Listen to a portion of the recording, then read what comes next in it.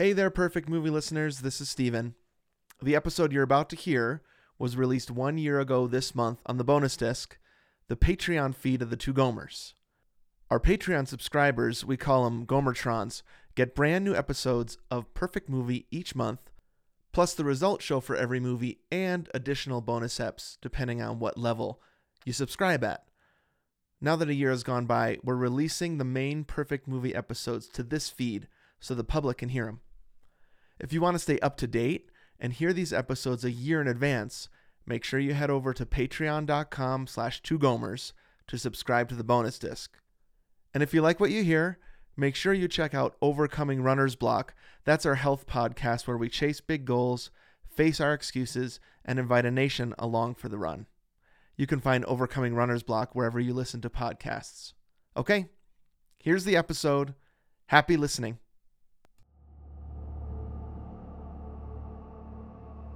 Sometimes a movie will change its title mid-production due to copyright snafus, thematic or story alterations during the development of the film, or simply cooler heads prevailing.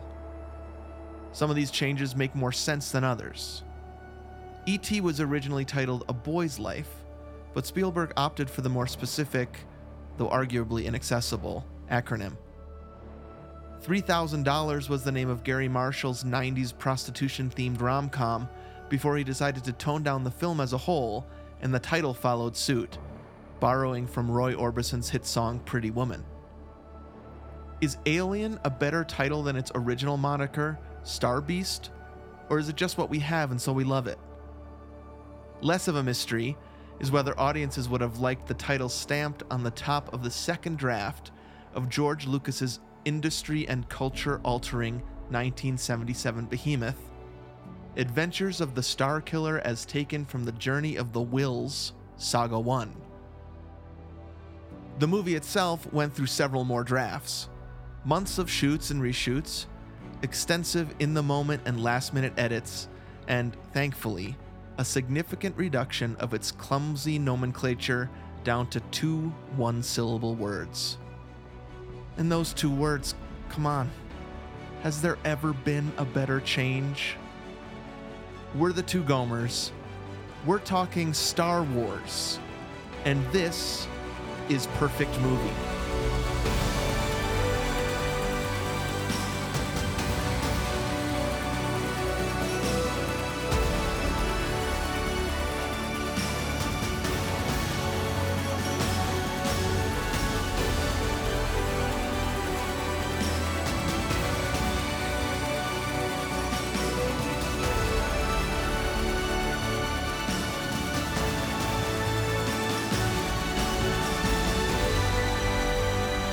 Welcome, everybody, to Perfect Movie, a podcast where 2 regular guys try to save the universe, one great film at a time. This is Anthony speaking, one of those 2 aforementioned Gomers, coming to you from Atlanta, Georgia, joined as always by my friend Steven, all the way out in Flagstaff, Arizona. So, listen, I've been doing really good at having our cold opens ready. Totally. So that we can just record them. This is the first time in a long time. Happy New Year, everyone, by the way. Yeah. The first time in a long time when I haven't had the cold open ready. So people have heard the cold open, but we don't know what it is yet. And here's why. I just want to tell you why. Okay. I was like, I've got a great idea for the cold open. Mm-hmm. Because it's our first Star Wars movie. What I'm going to do is I'm going to find the clip from on our podcast when we realized that Disney had bought Lucasfilm. Mm. And I'm going to make this super funny. I'm going to play the clip. So then I had it all done. Like I had I went back and I found the clip on the old app. Yep. I wrote it all out. And I was like, why does this sound so familiar? Mm-hmm.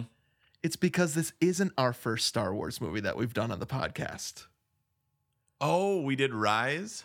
Yes. And I you're right. went back and listened to it, and it was exactly the same as my idea for this one. And I was just thinking, I guess I don't have any original ideas. It was creepy, dude. How it was exactly the same. The same idea and almost the same exact thing that I wrote. That's so amazing, dude. I don't have a cold open for us right now, but at the point people listen, they'll have heard it already. But it was weird to think about, no, wait. because all the way up to this, I was like nervous. So I was like, oh no, our first Star Wars movie. Mm-hmm. But it's not. We have done a Star Wars movie. Great. Okay, so take the nerves out. Nothing to be nervous about. Right. We've already done it. Mhm. Also, it must have been funny because you're like, man, these ideas, they're just flowing. You're like, it's almost like the so easiest natural. cold open I've ever written. Because those things, I mean, if people don't know a little behind the scenes, those things take me so long. Yeah, it's one of I love those it. things where I put off forever because I know it's going to take a lot of work. And so I was like so happy because Yep. it worked so well. Now All good. this also is. So we need to let people know that this is the result of a survey that we put Right. out. Yep. We knew we wanted to do a Star Wars, Mm-hmm. an OG one. Oh, yeah. I mean, we like these 3 movies Mhm. are 3 of the most important movies. We say this every single time. It's because we're now eating frogs, killing golden calves. Like, Right. When's to the the last Golden time we Goose. didn't say Right. that this is one of the most important movies in people our are lives? probably actually super annoyed by that. They're like, what don't you like? But this, Well, I didn't like the first Star Wars movie we did. How about that? But Oh, this right. one, we were like, we want to do an OG one. We're not sure if we want to do 4, 5, or 6. mm-hmm. 4 and 5 were kind of tied. A New Yeah. Hope and Empire Strikes Back.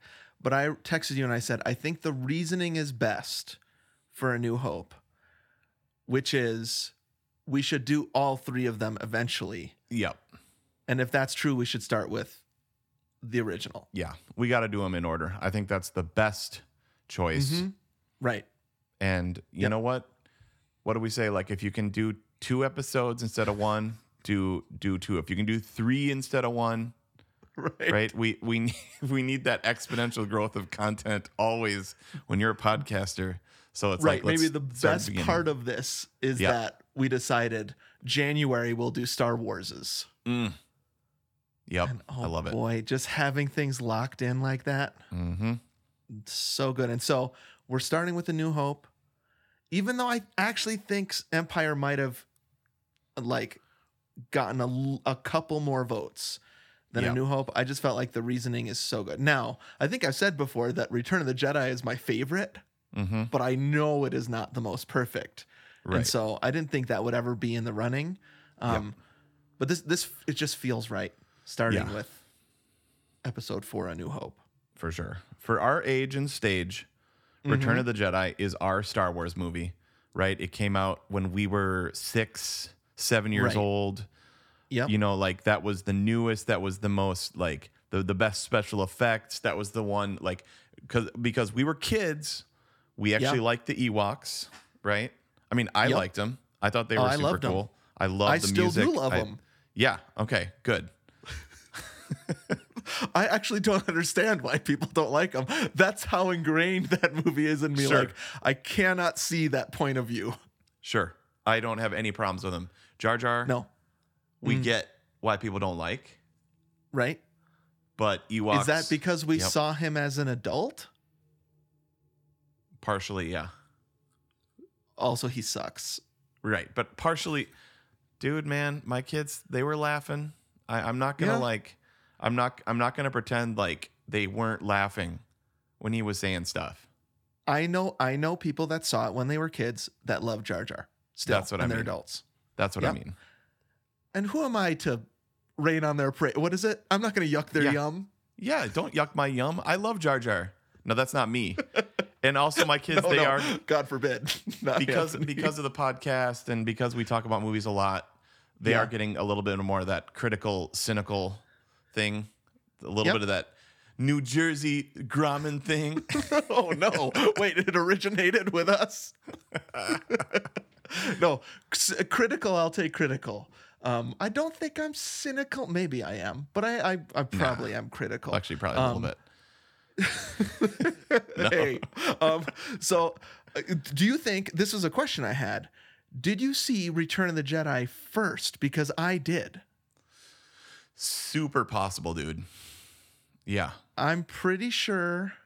Now, here's where it gets confusing because of the Star Wars of it all. Mm-hmm. I think I saw Return of the Jedi in the theater before I saw any of the other. Maybe I saw like when I was watching it last night. I was like, I think I saw the garbage part on TV or something. Yep, definitely. But I don't think I saw either of those two movies, 4 or 5, in its entirety before I saw Return of the Jedi. But I totally knew everything that was going on because Star Wars was just such a part of Earth then. Oh, totally. That's in my... That I almost picked that as an evidence, dude, is that I can't imagine a world without Star Wars. Right. You know what I mean? Like, it's a cultural icon, or like the AFI put it in its actually the AFI did something for the score. It was actually the Library of Congress in 1989. I was looking this up on Wikipedia. Said that it was one of the first of 25 films selected for the preservation in the National Film Registry for being culturally, historically, or aesthetically significant. Wow. So it's like it changed culture. You know what I mean? Like this movie, like everything there. It's like in cinema, which is one of America's greatest exports for better or for worse. But it's hard to separate the U.S. from cinema. You're totally right. Jazz is our American art form. Cinema is an American art form that obviously is all over the world. But it's one of our food. What's our food? What do you think is the most That's what I was going to say. I was going to say hamburgers, I think, is the Star Wars of food. Yeah, dude. Apple pie is the dessert. Cheeseburgers are the food. Cheeseburgers are way more American than apple pie. That should be the saying. As American as apple pie. Yeah, but that's wrong. It should be as American as cheeseburgers, I think. Yeah, I get it. The alliteration doesn't work, though. All right, you're right. You're right, though. That's as American as a burger. But that sounds dumb. That sounds dumb. You're right. Never mind. But yeah, so I think that it was like, I don't know if it was toys, if it was like... Yeah. Bed sheets... Sleeping bags, pillowcases, posters, E.T. You know what I mean? Like all of that I feel like I owned, or my friends owned, or lunchboxes. I just knew the story before I saw Return of the Jedi, which was, I think, before I saw this movie that we're going to talk about today. Yep. Right. So I don't know if there's anything that matches the cultural impact film-wise that this one movie had. Right, exactly. That would be that's an evidence that I'm not going to use because I have like 9 other pieces of evidence. I was wondering how many evidences you were going to bring in. So good. I got to use that one. Great already. But yeah, I can't. I don't have as much of an emotional tie to it as I do E.T. Like this movie does not make me cry at all. No, what part would? Exactly. Well, okay. I was out on a run earlier today. Tie into the 2 Gomers. Right. Go check out Runner's Block. Wait, you're all our Patreons. You're all over there. Well, maybe not Julie. Julie, go listen to Runner's Block. Yeah. Hey, Julie, go listen to our other podcast. But I was running, and dude, I was listening to Return to the soundtrack, as obviously we're also going to talk about that too, and I started crying, dude. Which part? The opening.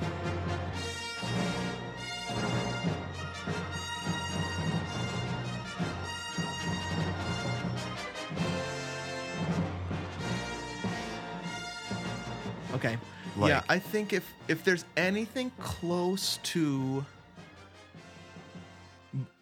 making me get emotional that way, it's Luke looking at the 2 suns. Yep. Sunset scene for sure. And that is probably 90% score. Yep. Movie magic. Force theme. Yeah.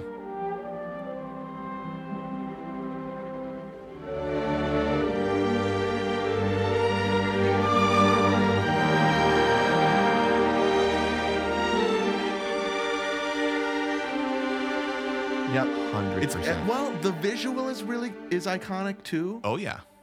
because there's a little bit of a wave. Mm-hmm. You know what I mean? Like the heat waviness to coming Yeah. off of the ground. Yeah. Which back in '77, how are you doing that with? You know what I mean? With two suns. I know they actually filmed in Tunisia or whatever, where it's friggin' hot and like Anthony Daniels almost burned to death inside that C-3PO suit every day. Are you still in there? So I get that that's probably like atmospheric, but it also is affecting the second sun that doesn't exist. It's a great, that visual is so good. I totally agree. That's up there with the moon. That's the best sun scene. That's the goat sun scene, goat moon scene, E.T. Yep. Yeah. I mean, he's a so good. young, innocent, everyman dreamer, right? Yep. Yes, It's which we will get to in one of my evidences for sure. Oh, man. Okay. Yeah. I can't separate it, though, from, sleepovers. I've mentioned this before. We would make Mia-proof forts. That was my sister. So Mia-proof forts. Yeah. Yeah, she couldn't get into them. Oh, that is so mean. But we would make, I remember, we set up, we would take a dining room chair and then lay it down so that its four legs are pointing out. There's your guns, right? So you're behind that. And then we had mattresses, pillows, and then a huge sheet over the top of that. And then we worked it so that the TV could be in it. And then we would watch the trilogy. Oh, wow. I mean, the dream, if only. Totally. I want to be back there. So man. The thing that Alex and I used to do is we used to play what was called the Star Wars game in the pool. So one guy, you're talking lightsabers. No, we call this the Star Wars game, and my boys and I still call this the Star Wars game when we're at the pool. Yeah. One guy stands there and spreads his legs as far as he can apart. Yeah. And the other guy is the Millennium Falcon and tries to swim through the legs without touching. Sure. Yeah, that's awesome. And so that I think that's more of a Return of the Jedi game, but we would call it the Star Wars game, and we still do call it the Star Wars game. But that's just like case in point, right? Like that's you spreading your legs in the pool. Right. Oh yeah. That has nothing to do with, but that's Star Wars game. Oh, dude. It's just everything.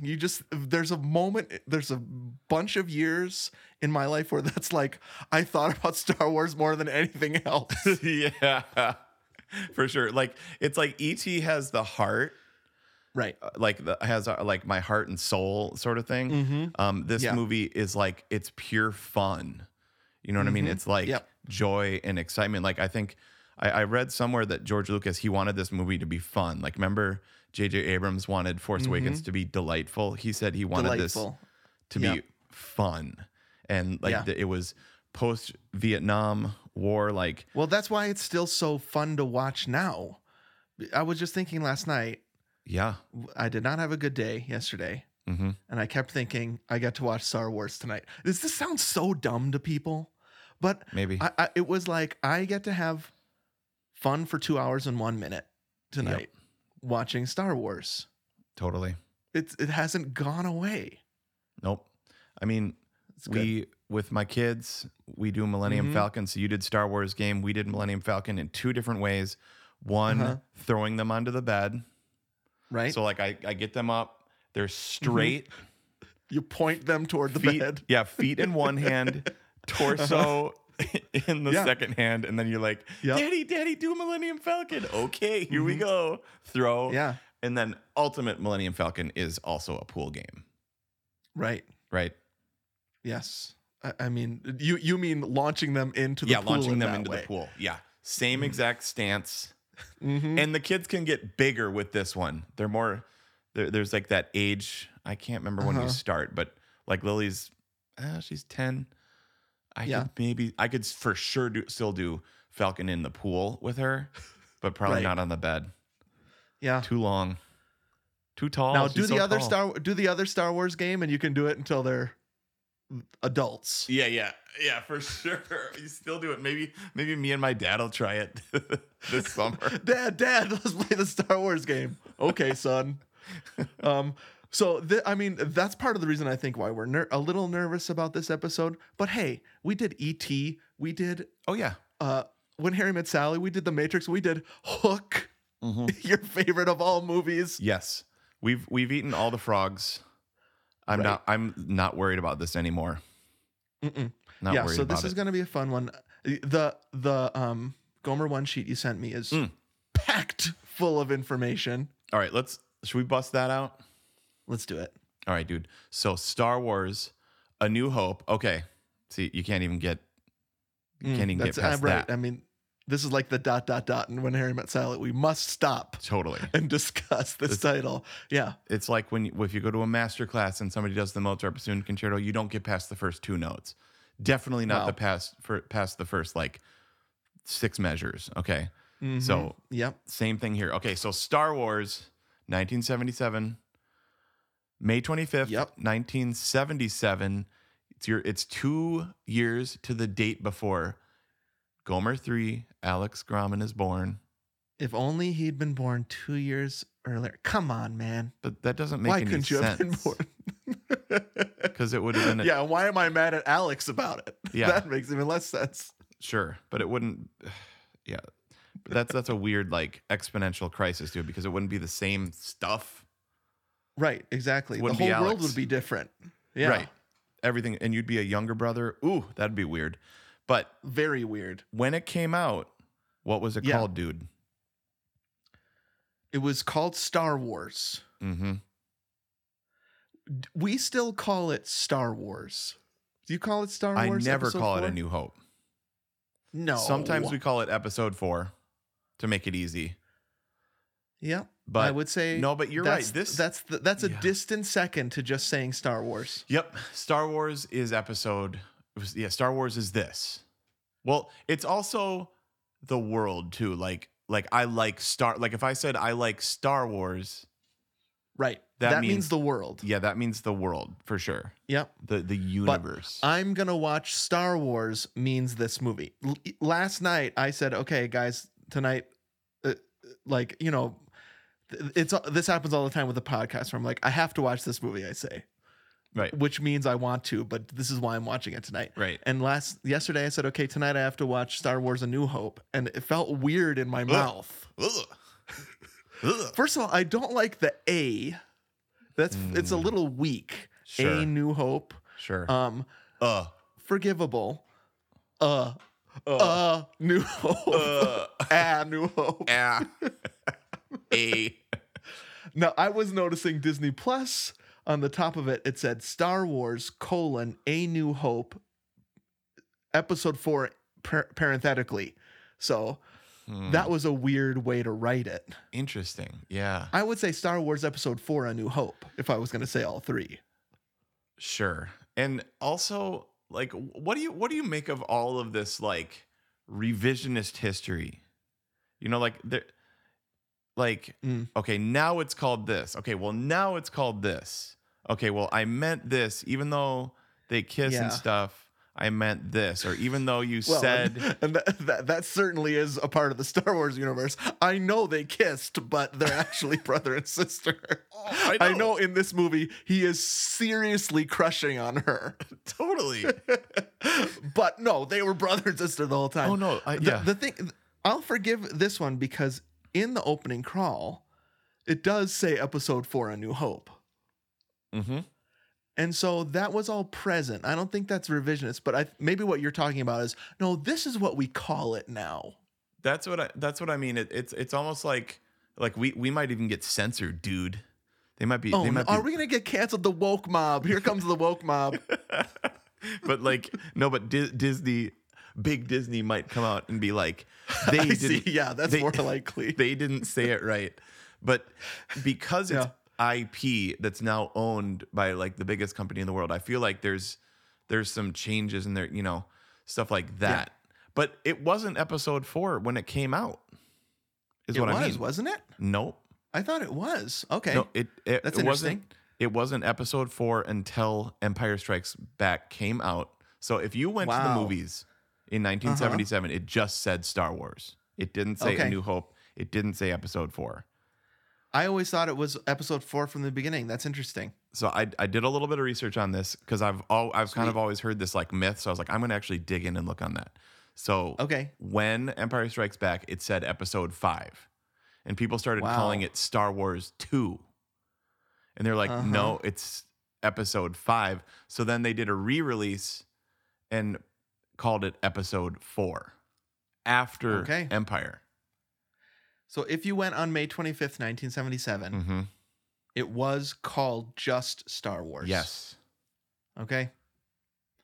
And I kind of love that. It's so clean. Because Star Wars is such like a campy. Have you ever you just kind of think about the title of a movie that is so ingrained in you? Yeah. I thought about Back to the Future when we did that a couple years ago. Where it's like that title is pretty cool. Yeah. But you never think about it. Right.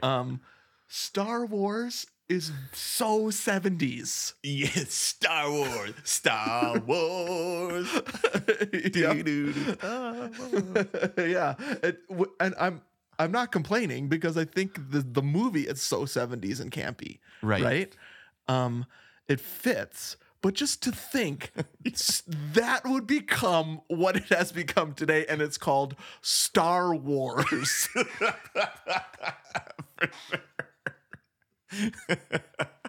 It's so weird. Like there's that in Arrested Development where she says it's to Buster, here's $5. Go see a Star War.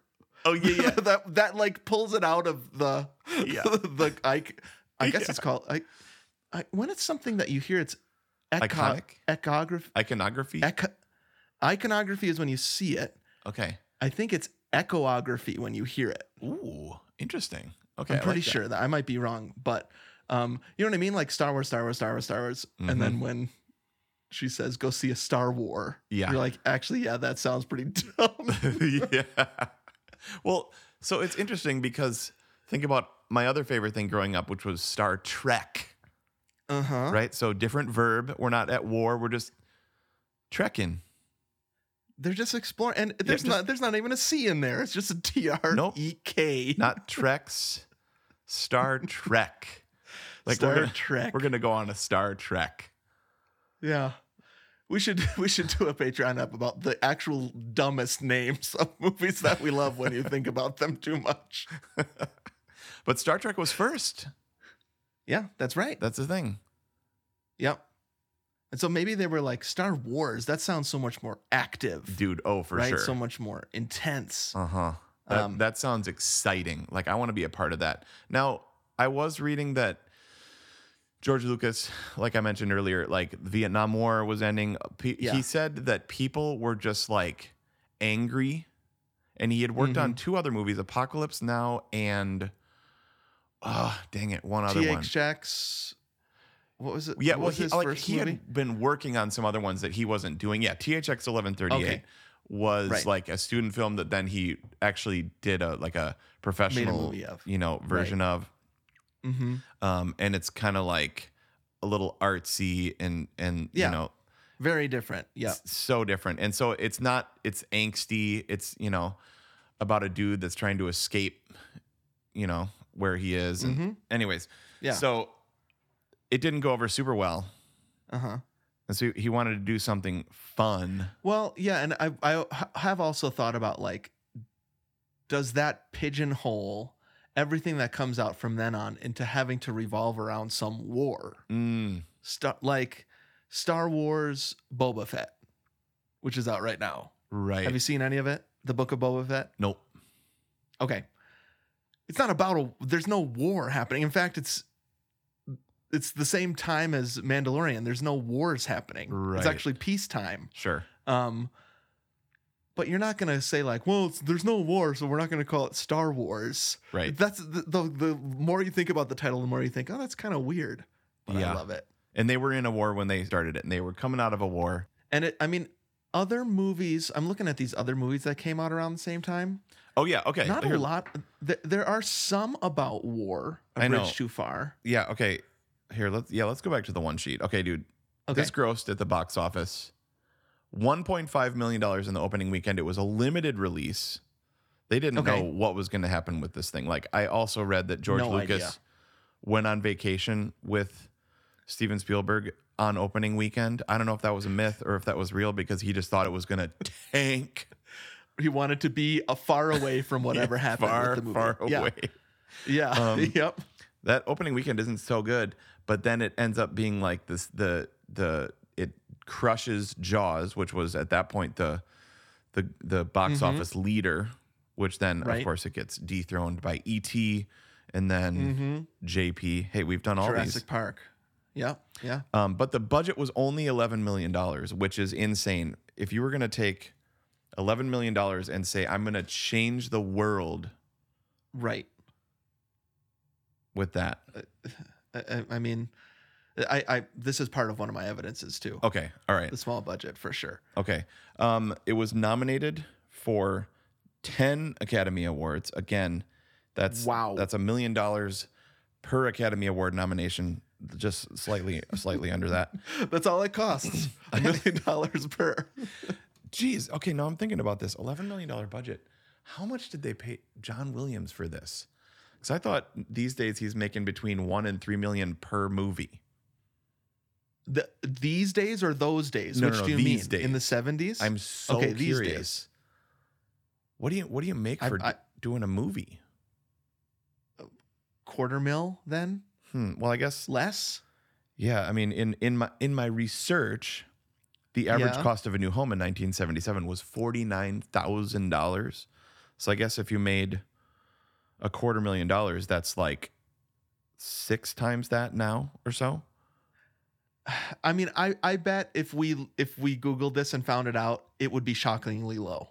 Sure. I would not be surprised that it's some crazily small number that John Williams got paid to do the Star Wars Yeah. score.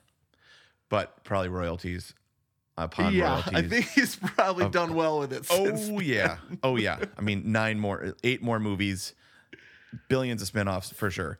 theme parks, all stuff. Yeah. Right. It won the Academy Award for art direction, costume design, sound, which we'll probably get to. I watched a couple documentaries about Ben Burt. I mean, like Okay. faux Love him. documentaries on YouTube, just dudes, and then like Right. Just some guy behind the scenes. talking like about Ben Burt. Ben Burt is one of my heroes though too. Oh man. He's so good.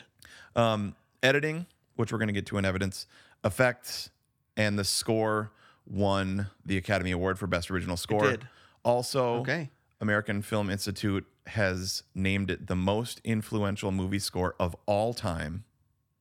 Wow. And that was in 1990. It still remains number 1, Dang. which is incredible. It was also nominated for Best Picture, Best Director, Best Screenplay, and Best Supporting Actor, Alec Guinness. It did not win for those. But dude, that is just like incredible. You do THX 1138, Yeah. do Right. Partner to American Graffiti. Right. Start getting some attention. Yep. And then say, I want to do this kind of like campy space cowboy mixed with magic wizards. Right.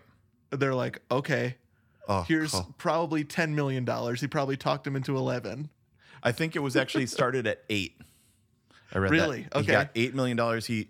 He gave it to a bunch. He went to Universal, went to like 2 or 3 other places, including Disney. And they're like, Okay. nah, we'd Right. rather do Black Hole. Well, yeah, because that makes sense. Like this movie in the 70s, you take a couple steps back and look at it. Yep. There's magic in it, bro. There's like laser swords. Luke Starkiller is your main character. If you have you read any of the original script? I mean, it is so bad. They got so lucky on this, but nobody knew that, including George Lucas, who went to the beach with Steven Spielberg on he's opening like- weekend because he was so scared. He's like, dude, yeah, I mean, that's what I'm talking about. Like, we can't imagine a world without Star Wars, but they're at the precipice. Like, if you watch the stinking trailer, it looks so stupid. Yep. You know what I mean? Like, I know. this voice and the effects are so, like, it just, like, I can't imagine being in the 70s being like, I want to go see that. You know, I don't know. It was all word of mouth. You said it opened up at 1.5, right? Yeah. But then I think it lasted over a year in the theater.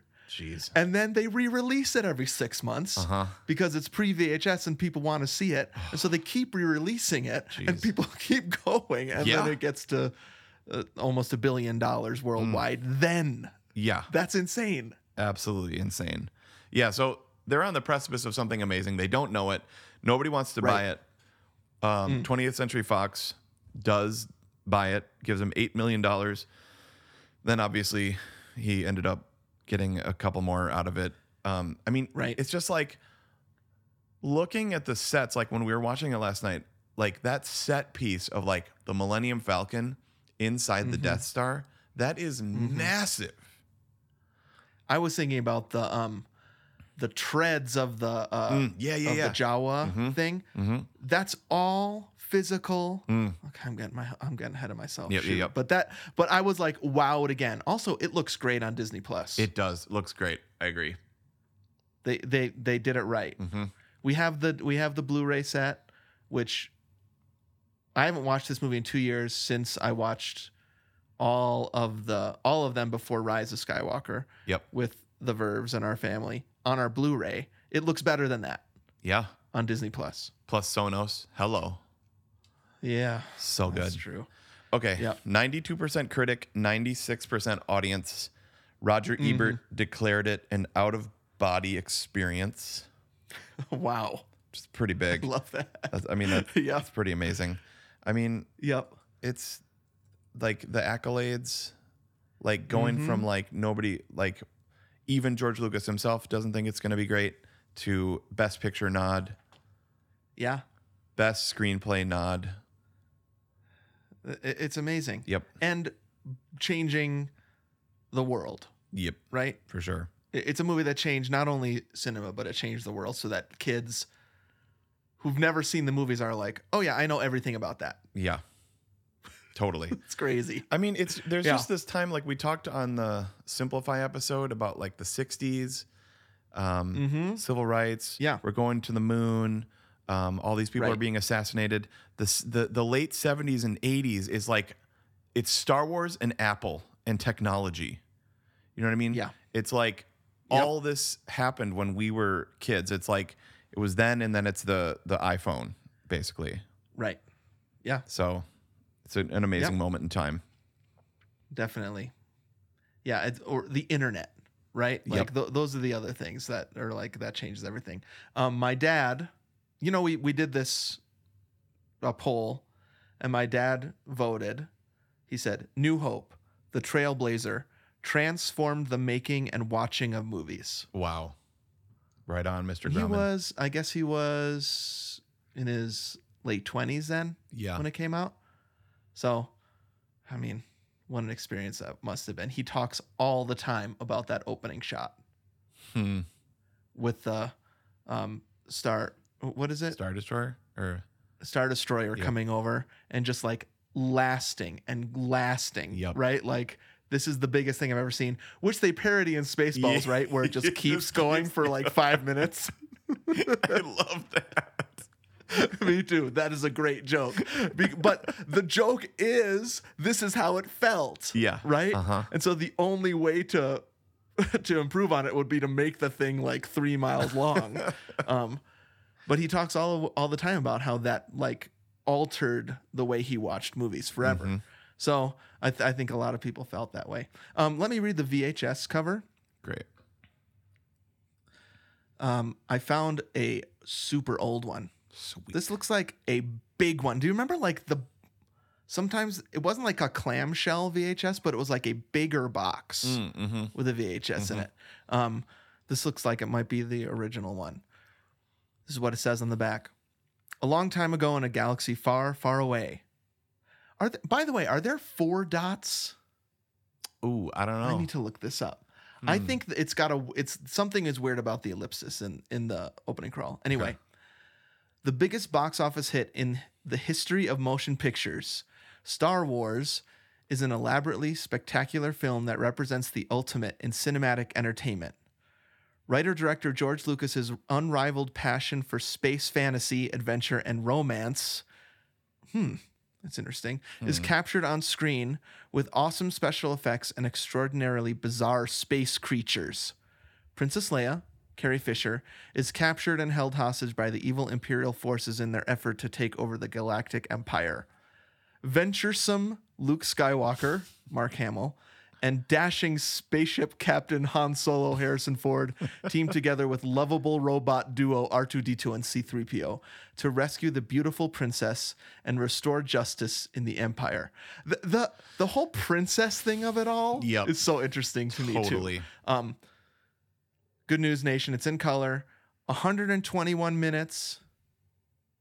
It flies by. Oh, even after all these years, 100%. It's so. I'm like, it's jam-packed. already this part. They're already going to defeat the Death Star. Wow, For sure. It's jam packed. I love it. Super quick opening, super quick ending. Yeah.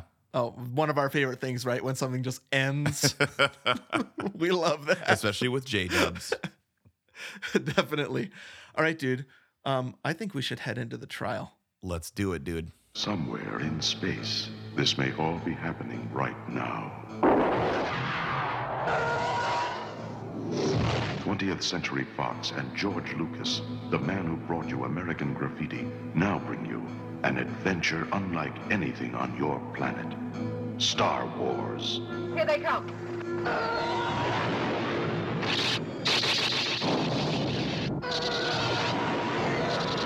Coming in too fast! The story of a boy, a girl, and a universe.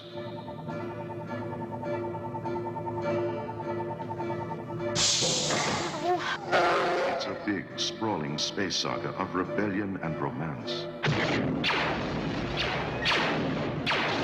It's a spectacle, light years ahead of its time. I am C-3PO, human cyborg relations, and this is my counterpart, R2-D2. Hello. No sauces, no sauces! It's an epic of heroes.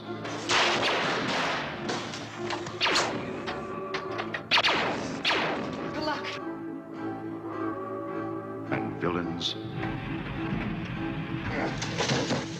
And aliens from 1,000 worlds.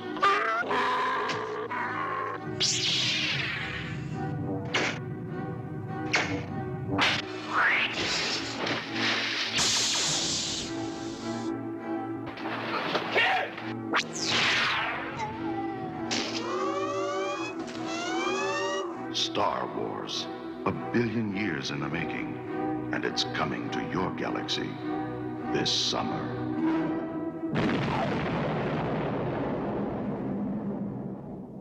All rise. Hey, how's it going over there? I've been growing up watching Star Wars. Or wait, Star Wars. Yeah, that's what it was. Can't wait to hear you talk about a Star War. All right. All right. This is our first movie of 2022. Yep. Starting with a bang. So just in case people are hearing this in January 2023, which is when it will drop on the main feed. Right. Let me explain what this is. And obviously, I think people like Star Wars, so we might be getting a couple new listeners. Listen, this is what we do. We pick a movie that we love. We talk through it. And we, Anthony and I, act as its defense counsel and present evidence, 2 exhibits apiece usually. I'm thinking maybe this time there might be more. When we present it, you hear this sound. And we will attempt to prove to you, our listeners, and one another that the movie is perfect, not only good.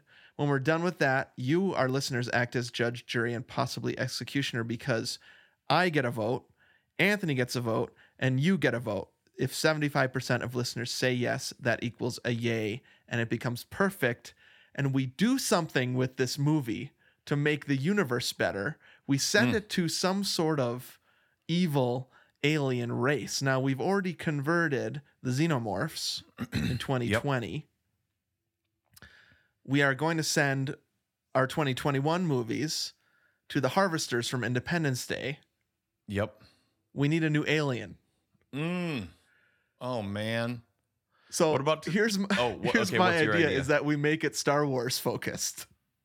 Okay, that's great. I was also thinking of that weird sausage thing in Star Trek 4. But Oh yeah, right. That cigar shaped thing. Let's keep that for next year, maybe. okay, But I the was thinking, Sonos since sound bar flying through the. right. I the love arc. that thing. Yeah, Me too. Great What do ship. they call the probe? I think they call Oh, it right. the probe. Yeah. Okay, we gotta do that because we have not done a Star Trek movie either. Right. Ever. Oof. Um, But to celebrate the fact that we're doing not a new Star Wars, but an OG Star Wars, I thought maybe we could send it to Jabba the Hutt Okay. Great. Han Maboogie. and see if should we send it to Jabba the Hutt from this movie or Jabba the Hutt from Return of the Jedi. Yeah. Jabba the OG Hutt in this movie Jabba. sucks so bad. And have you seen like he was just some guy in like a Some guy. fursuit? Totally. Oh my gosh. We're gonna get to a little bit of that in my evidence, and Okay. that's also under one of my strickens from the evidence. Oh, we didn't do any Strickens. Is they just Han Maboogie. I mean, like it's up there with things we say all the time. I love Han Maboogie. I say Han Maboogie maybe once a week, maybe yeah, it's more. great. Yeah. I mean, if you get a bogey, like I'm a bogey, right? We say troll bogeys when we get a bogey, Sure. but Han Maboogie is just kind of like I don't even when we have the occasion to say it, but we always say it. You and don't it wasn't need a a part of the reason. first movie. there's That's never an add-on that we hate. but there's never a reason to explain saying Han Maboogie. Right, just say it whenever. So I think it might be a good idea to send put the movies that we choose as perfect and send it to this Jabba the Hutt from Star Wars: A New Yeah. Hope because he's So that- such a hideous Totally. like creature. They never yeah. get it right when it's not Return of the Jedi Jabba the Hutt. I know. Each iteration, they're like, "Ooh, now we have like a new skin CGI technology. We're gonna move Han a little bit over, and like there's gonna Yeah. be a shadow where his hand is." It's Han Maboogie. So the goal with this season, That's all dude, it is is. maybe we should send this to whoever edits the next version of this so that they'll edit it out. Good idea. They will regain an appreciation for film and decide, no, we need to edit that part of Star Wars. Now, I'm glad you mentioned Strickens because something else we do usually in the opener is we can strike things from the record. Right. And so you, the listener, cannot take them into account when you're judging whether this movie is perfect or not. And so we call them Strickens. I came into this movie thinking there won't be a single stricken, but I do have one. Oh, okay. Let's hear it, dude. Did you have any, or is this movie yeah. perfect for you? No. Besides Han Maboogie, we can strike Han Maboogie, right? I mean, there's Strike that, Strike the which scene, is an addition. Strike the scene, but keep the nickname though. Han Maboogie, great nickname. I mean, The best. Like it's a great translation of Han my boy. Han, my boy, is what he's saying in Basic. Is Yeah. that what they call the language, the English Oh, that they all I don't speak? know. Why? Here's a stricken. Why does everybody speak English? Yup, you're so right. That actually For goes sure. with my other stricken, but yeah. So Han Maboogie. So you're saying strike the scene, keep the nickname. Yep. That age old saying. Yep. Strike the scene, keep the nickname. That's it. Please do that. Okay, here's a stricken, and Okay. maybe it's explained. Okay, I've been watching Star Wars for 45 years. Wait, I'm 42. It's been out for 45 years. But Before conception, you were watching Star Wars. well, my dad when was you were there. a glimmer in God's eye. Yeah. Yep. Yeah. Where was that? The Orpheum Theater on State Street in Madison, Wisconsin. Oh wow. Is where like my dad and probably his brother, my uncle Paul, saw it. Yeah, Great that's theater, super Yep. duper, like old school, movie theater with a balcony. I remember seeing Partner to Malcolm X there Yeah, dude. I with saw our history, our social studies class or something. We might have gone as a Yup. school. I don't for know. sure. Yeah. Yep. I saw A River Runs Through It there. Uh huh. Yeah, that sounds like a movie you would see at the Orpheum. I don't know why. Partner Like, to a and- river runs through it. yeah, my dad was crying, man. It's a sad movie. Yeah, now I want to see that again. I have a vivid memory of my dad like really being affected emotionally by that movie, and I haven't seen it since then. I've been wanting to watch that again. A river runs through my eyeballs. I'm crying so hard when I watch River that movie. runs out of my eyeball. There we go. Okay, first stricken. Why doesn't C-3PO remember anything? Okay, so are we allowed? This is a great point. Are we allowed to talk about the other movies when we talk about this movie? Because Interesting that point. stricken Yeah. assumes that you know that Obi-Wan Kenobi owned R2-D2 and doesn't remember that? Yes. I don't remember 100%. owning a droid. You haven't seen the prequels then, bro, because he's like your best pal. This is what I'm talking about. Like C-3PO was built there, right? Yeah. And, but like- that's not Star Wars A New Hope's fault. That is George Lucas. He needs to be stricken 15 or 20 years in the future. Or You they know need what I to mean? they need to Hanma Boogie it. Be like, actually, my memory was wiped. Like C-3PO is coming in hot from 3 episodes of like being in the center of a galactic battle of epic proportions, and he doesn't remember. He like when he talks about Princess Leia, he's like, she seems important. I think somebody he's of like- some importance. And Luke's like, have you been to any battles? I can't do a good Luke right Yeah, now. And he's yeah. like, not really. No, not really. Have you been on a starship? Nah. Well, yeah, I got a couple. What? So here's what I'm saying. I don't think that's strikeable because I don't think that's Star Wars' fault. Got All it. of that makes sense within the logic of this movie. Yes, within a self-contained one Star Wars, no episode Right. 4, no A New Hope. Right. Is it a perfect movie within itself? Okay, so but I'm just saying that doesn't make sense in the world. I see. Yep. It's valid. That doesn't make sense in the world. Okay, so I guess maybe it all goes down to Lucas and friends that were all working on this together. Uh-huh. How much forethought did they have? You know, were they just world building by saying big things? You know, like Vader was betrayed and murdered your father was betrayed and murdered by Vader. Yeah. Like, but then later he's like, well, that he was, but it's because it was like 2 parts of his personality. Like, he's more machine now than man. I have put just Did it reverse- such an embarrassing amount of time and thought into this sort of question. Did Lucas know what he was doing? And that's why I think it's fun actually to watch Star Wars, imagining that Lucas did not think he would ever make another movie. I love that. Yep. Because That's great. Because I think all of it is so intriguing. This would be a bonus. This would be a bonus exhibit for me. Yeah. Is that there are so many intriguing questions asked and not answered. Yep. Who the heck is the emperor? Right. We'll never know. That's just a fun thing to think about for the rest Love of our it. lives. World building. Yes. What is this magic that's happening that we sort of hear a little bit about the Force, but we don't get many details? Great, wonderful movie question. You can think about it for the next 40 years. Yep. So I don't know. It's a fun way to watch. Next time you watch Star Wars A New Hope, watch it thinking what Lucas was thinking, Yep. which is this is going to be a colossal failure and I'm never going to make another Star Wars movie or a movie period again in my Right. life. But yeah, I mean, I was reading he was hospitalized for hypertension during this movie. Uh-huh. He Yeah. just it was an awful experience. I mean, people were showing up like, ugh, like what? And like the first screening was for like Spielberg, Francis Ford Coppola, another dude. All And they're those like, guys "Oh." that hang out. Yep. Oh gosh, like that's like we send our podcast to somebody and they're like, ugh. Right. like the bones Yeah. are good.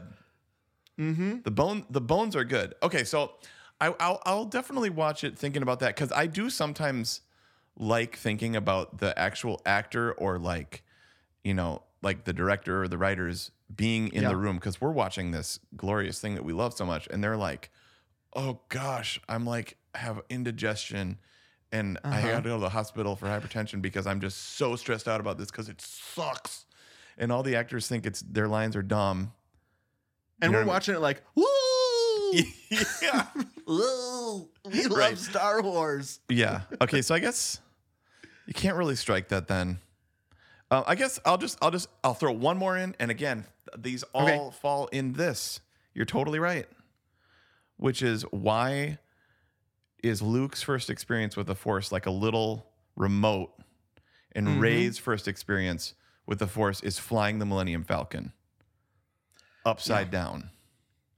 I think she can do a lightsaber battle with Kylo Ren. So I think you're striking things from Force Awakens and not from Star Wars. I'm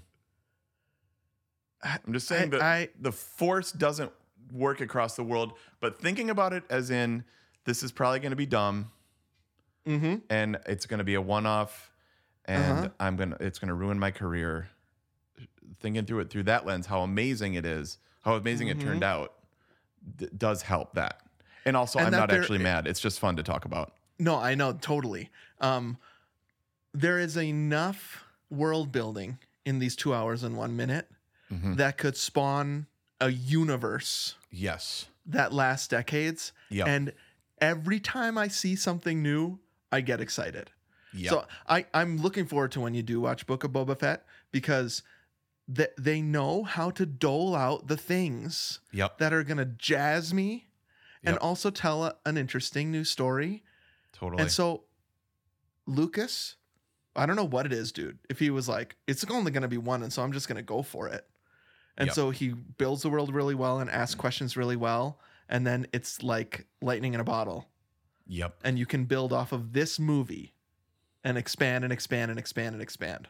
Okay. It's so cool. Nope, I'm totally in on that. So yeah, that answers a lot of questions. That still doesn't answer the Empire Strikes question,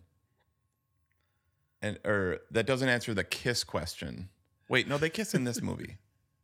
They don't kiss in this movie, no. Yeah, it doesn't answer the Empire Strikes Back question. He's constantly like hubba hubba this whole movie to her. For sure. Like Luke and Han have sort of this thing where they both... Yeah, there's a love triangle. It's a classic love triangle, for sure. Yeah, definitely. It's written that way. It happens through all three movies. So your theory rules. I love this. It's a one-off. It's world building. Like, we don't ever need to hear about the Kessel Run ever again. It was cool. Yeah. Like, we don't ever need to hear more about Biggs, even though he's cool. It's just now he's a friend. You know, like, it's all world building. But that doesn't explain the kiss in Empire Strikes Back. That's all. That's my last one. But we're not there yet. And that's the grossest, that's the ickiest of all of them. And so you just have to, you can strike that one. Here's my stricken.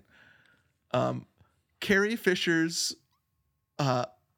sometimes British accent, I noticed this time. Oh, sometimes she has a British accent. And I think it's because they probably filmed those scenes first. So it comes out the most in the Alderaan explosion scene. Okay. She says something. I wrote it down. I said, pause it. I need to write this down. Yeah. She says, I recognized your foul stench when I was brought on board. Charming to the last. And it's like, wait, what's happening here? Then she says, the more you tighten your grip, the more star systems will slip through your fingers. The more you tighten your grip, Tarkin, the more star systems will slip through your fingers. Yes. And it's like, then 2 scenes later, she's like, "Hey Han, what's going on? I think I'm mad that you're so rude." Yeah. It's just like, you mean boy. Right? Exactly. Yeah. So I noticed it before, and then I really listened, and it's an obvious like voice affect she's doing there. Sure. And doesn't come back. I 100% have heard that. And I didn't pick up on it until you said this, but it's like every single beat, accent, sound, picture of this movie is like ingrained, right? Just memorized. We're like, definitely. a record player that's been like the grooves are all in there because it's been imprinted Yeah. upon us. So Yes. I can hear that for sure. Okay. Yep. Stricken's. Well, also the Stricken's shots. over.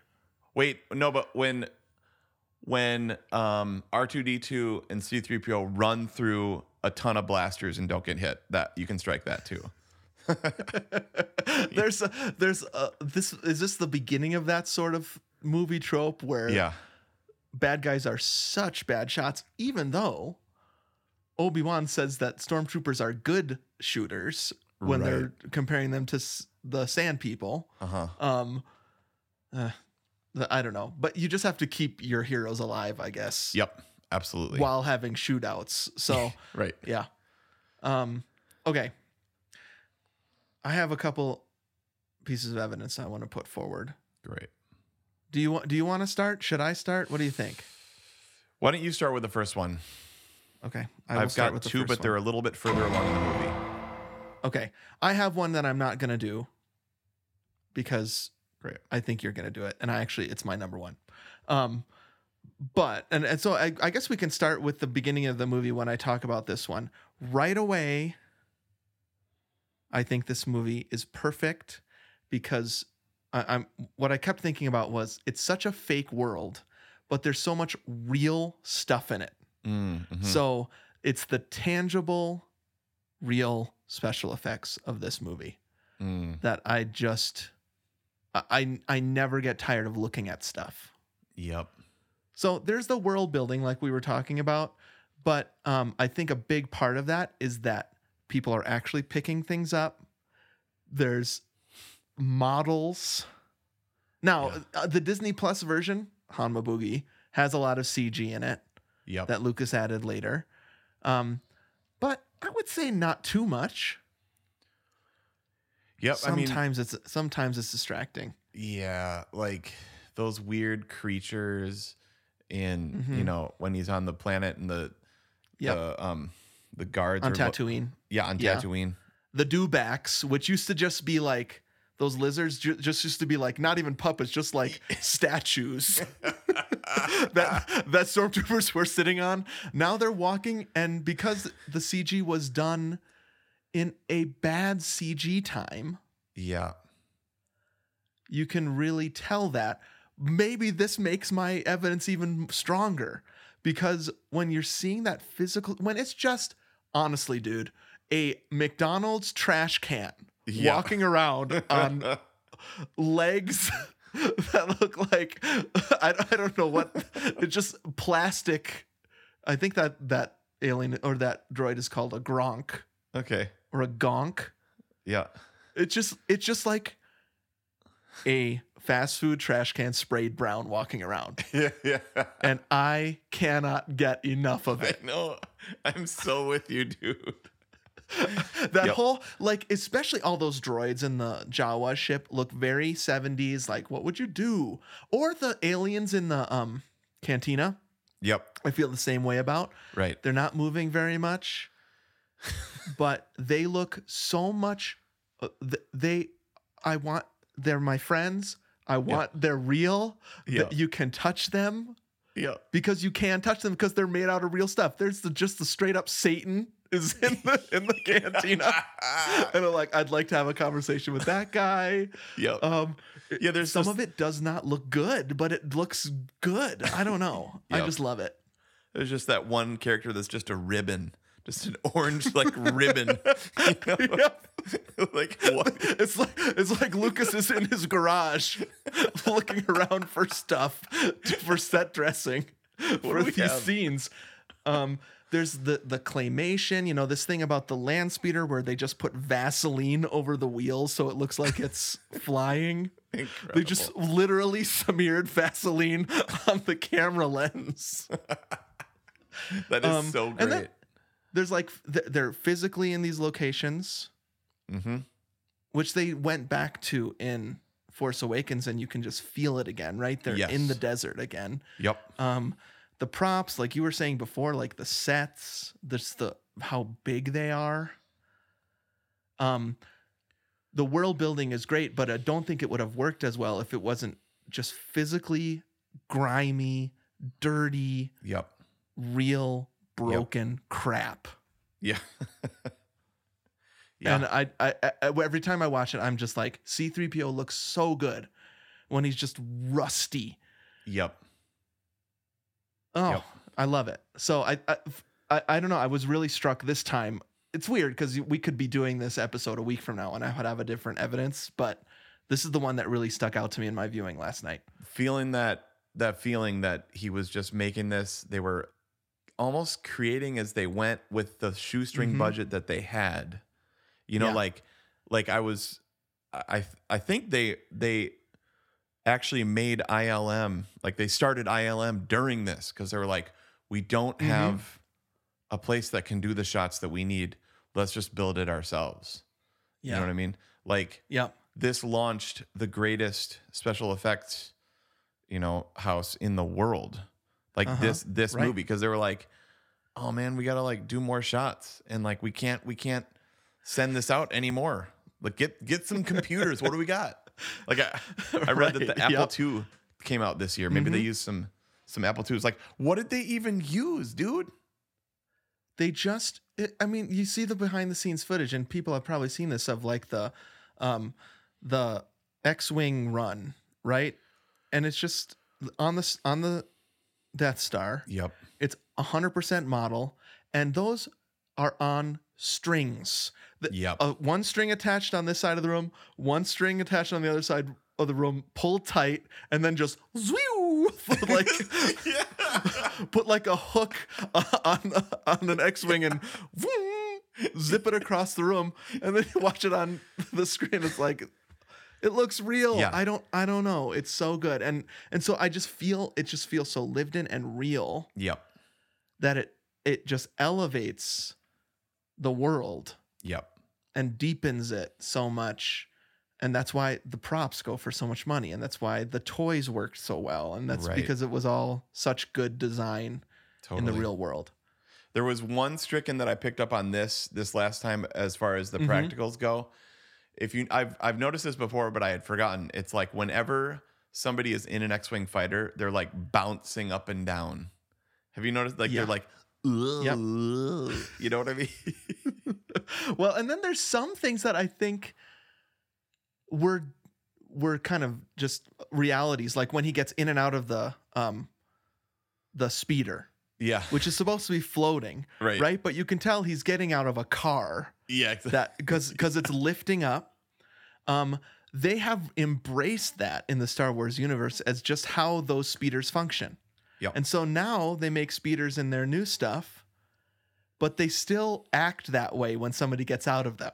Yeah. And it's just like, what a happy accident that was. Yes. That for some reason that makes their CGI stuff now look more tangible. Sure. Yeah, I love it when new stuff quotes old stuff. Like one of my all-time favorite lines is still, I sense something, a presence I've not felt since. and then Pause. there's like that beat. And I don't know if something was supposed to happen there or what. We laughed out loud last night when it happened. So Darth Vader says, "A presence I haven't felt since." How long do you think the beat is? A second long? It's long. Where he's just kind of staring, Yeah. and then he quickly turns and looks away. Such a weird moment and so good. Yes. But then, they picked up on that in Lego Star Wars. Right. Maybe Holiday Special? Or Yeah, that sounds right. I think it was Holiday Special, which was, man, just so good. I loved that. We'll talk about that. That was much better than 8-Bit Christmas, which I did like a lot. Yeah. But Something was off about 8-Bit Christmas for me. yeah, the last 10 minutes of 8-Bit Christmas, I frigging loved. I didn't make it there. You didn't? Shoot. No. Oh, I stopped man. because I wasn't connecting with it at all. Here That's was- interesting. But now that I know that, I'll go back. I really liked the ending. Okay. That's good to know. But yeah, it was so chock full. It was kind of the way you felt about Ready Player One, which it's like, Right. this is stuff you like. Like, remember this. You are cool because you like the stuff. And by the end, I was like, I don't ever want to watch another Star Wars movie. I hate myself for liking Back to the Future. It's like, like when he took out the NES cartridge and blew in it. Yeah. Yeah. Why wasn't that funny?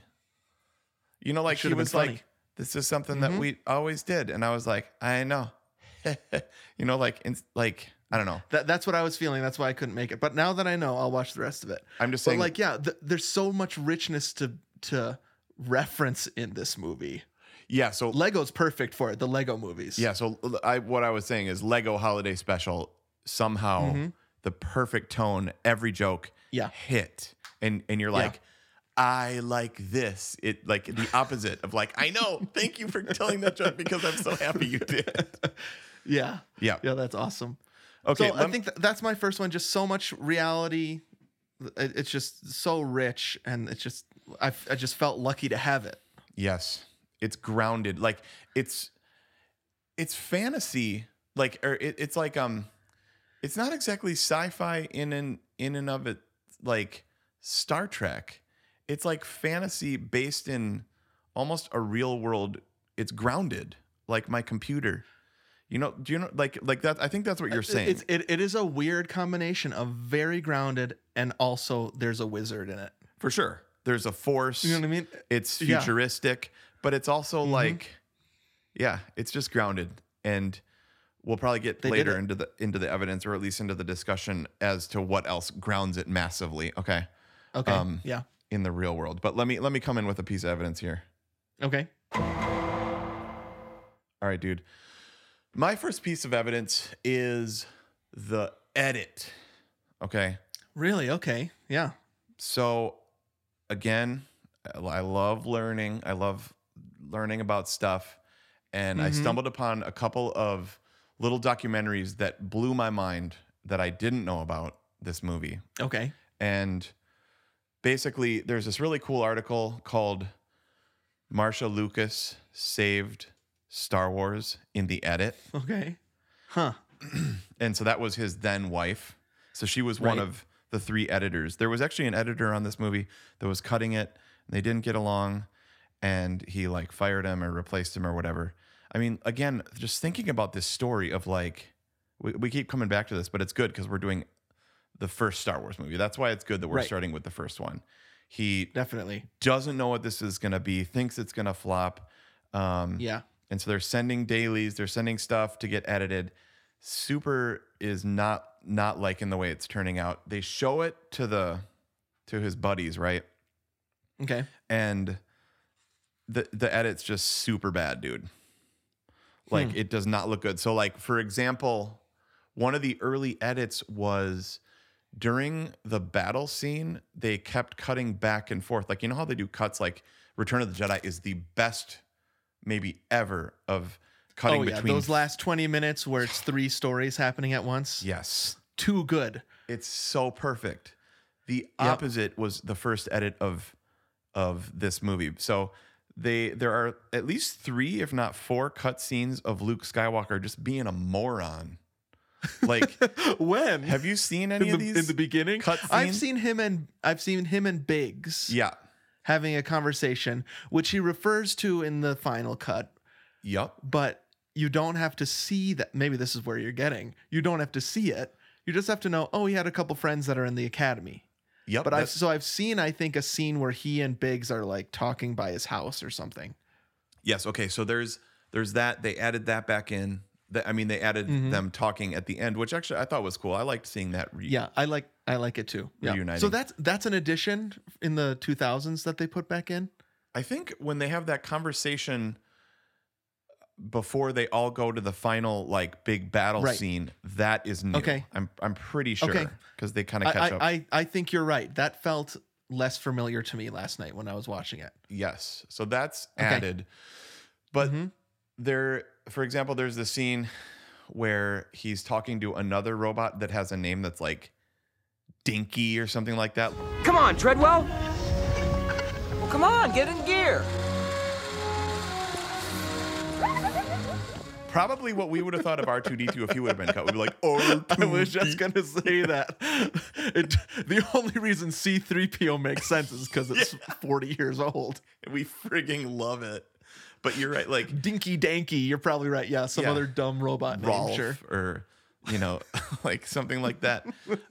And they're just he's wearing this like visor and he's out doing his jobs basically. You know what I mean? And he's talking to the Harvesting robot. water or whatever. Yeah. Yeah. And he's like, hey dude, let's go over here. And like basically that was the intro. First of all, that was the intro to your hero character. Right. And then they were going to cut in and out of all these different like exciting scenes and that. And so they kind of like showed what it looked like. And you've got like really cool momentum and then like super lame hero character development that is not needed at all. And then like cool stuff, Princess Leia on the ship. And then they go back to Luke doing like water harvesting or whatever. You know what I mean? So it's like drinking blue milk. Yeah. Yeah. So then they showed in the final edit, which I didn't realize, you don't see Luke Skywalker until 17 minutes into the movie. Right. So you There's haven't even long, like you would think that R2 and C-3PO are the main characters of this movie. Totally. Those first 17 minutes. Yup. Yeah, you're 100% right. But that was in the further along edit. Like, let's just not even meet. Like, I love that. Like, not even meet the hero character until 17 minutes in. We haven't heard the main theme since the first note. Maurice Murphy crushing it on the trumpet. Right. Which someday we need to talk more about that. So first of all, I think that ruled. Yeah. Then they kind of showed how they moved a lot of different scenes around, which made so much more sense. But then the main edit, and you just have to watch it, is in the first version of the movie. What is the world that they're going to blow up at the end? So it's not Alderaan. They already did that. Oh, Dantooine? Is it Dantooine? Another Stricken. Because man. that sounds exactly like Tatooine. Just like Jeddah. Like when they go to Jeddah. Yeah, I know. Totally. There are other letters in the alphabet you can use. Jedi? Jeddah. Tatooine. No, not Tatooine. I said Dantooine. Huh? No. Yeah. Okay. And they're blowing up planets here. They need to be sure. Yeah, they should be sure about that. So, so this was insane, dude. So basically, the way the original edit went, they all go to the Death Star and just blow it up. There's no like tension building at all. It's just like, we just need to blow up the Death Star, which is cool and important, right? Right. Because they're the bad guys and stuff. But that whole Dantooine explosion. Oh, wait. You know what? I'm wrong. It's Yavin is the planet that they're going to. Thank you. Oh, and that was filmed Dantooine in is the one. Dantooine is the one that she says the rebel base is on. Lies. Yavin Dantooine, is it's the too one. far to make a demonstration, but this will be suitable. Right, exactly. Ooh, Grandma Tarkin really ripping in this movie. He's so Grandma good. Tarkin. I love Grandma Tarkin. Yeah, me too. And I love the Boba Fett when he walks by, and that's it. I remember our theater really responding to that. You know, there was the Hanma Boogie stuff where everybody was like, "Hoolat!" And then Boba Fett comes out, and people were like, "Yay! Hooray! We saw Boba Fett. We know that guy." See, that's opposite of Kessel Run. Like Kessel Run, love hearing about it. Don't need to see it, even though that was kind of cool. Okay. Sorry. So Yavin. Yavin, that's what it was. Yep. So there was no Yavin plot, dude. There was no Yavin anything. They weren't going to blow it up. All they went to do was to go blow up the Death Star, and that's it. I think I remember hearing this. And so then there's no tension. There's no tension. This is a very first draft thing. Yes. So you write a thing and you think, oh, they just want, the audience would like to see something blow up. But that's not true. They need to know that that thing is going to blow something else up, and there's 30 seconds to go. That's it. Yeah. That's 100% it. Wow. So yeah, I think we talked about this like a year or two ago. So, but in case any of our listeners didn't know this, you can just look it up on YouTube. It's super cool. But basically, Marcia Lucas came up with that whole idea. Let's have another planet. We're gonna blow that up. all of the rebels are on that planet. Mm-hmm. So we're all tied to that planet. So the stakes are incredibly high. So we need to destroy the Death Star now, or they're going to destroy our entire existence. That's so much the bigger interesting than about like George Lucas wouldn't. I'm not going to fault him for this, right? Because he's just writing this. I know what it's like to write a first draft. You're just like, I don't know. This is how a story goes, I guess. Sure. So to write it and to say this is the movie.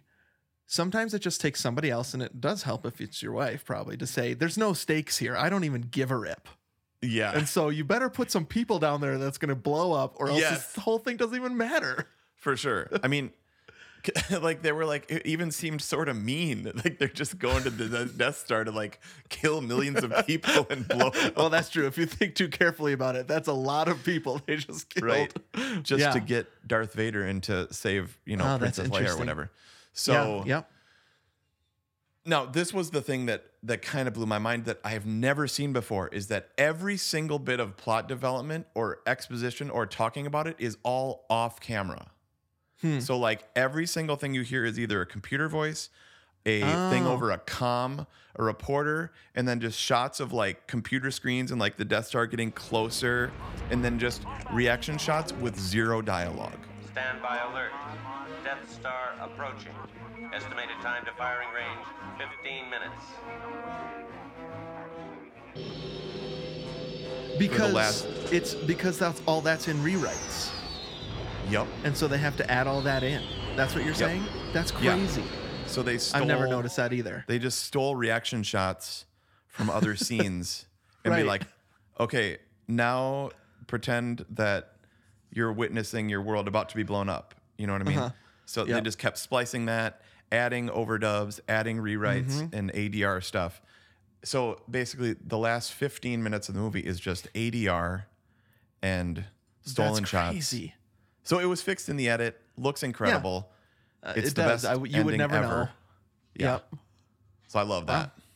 That's cool. I love it too.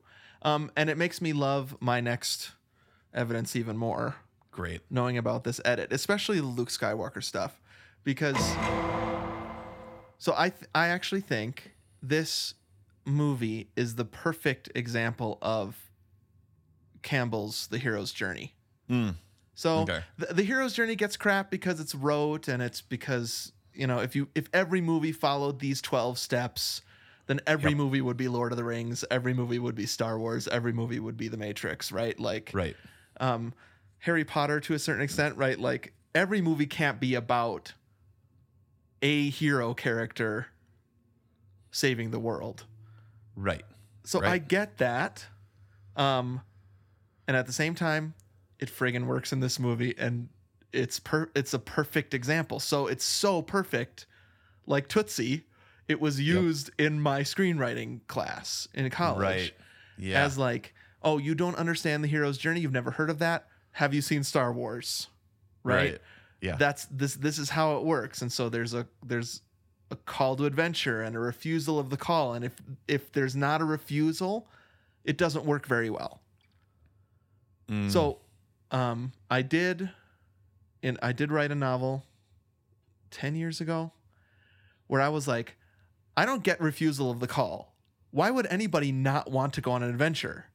And so I'm just going to write what I would do, which is if somebody came to me and said, you're the chosen one and you're going to have an adventure, I would be like, before they finished talking, I would be like, what spaceship do I get on? Let's go. Yeah. Right. But that doesn't make for as interesting a story for some reason Sure. as initially the hero not wanting to do it. Mm-hmm. I don't know why. I don't know that anybody can really explain why it works that way.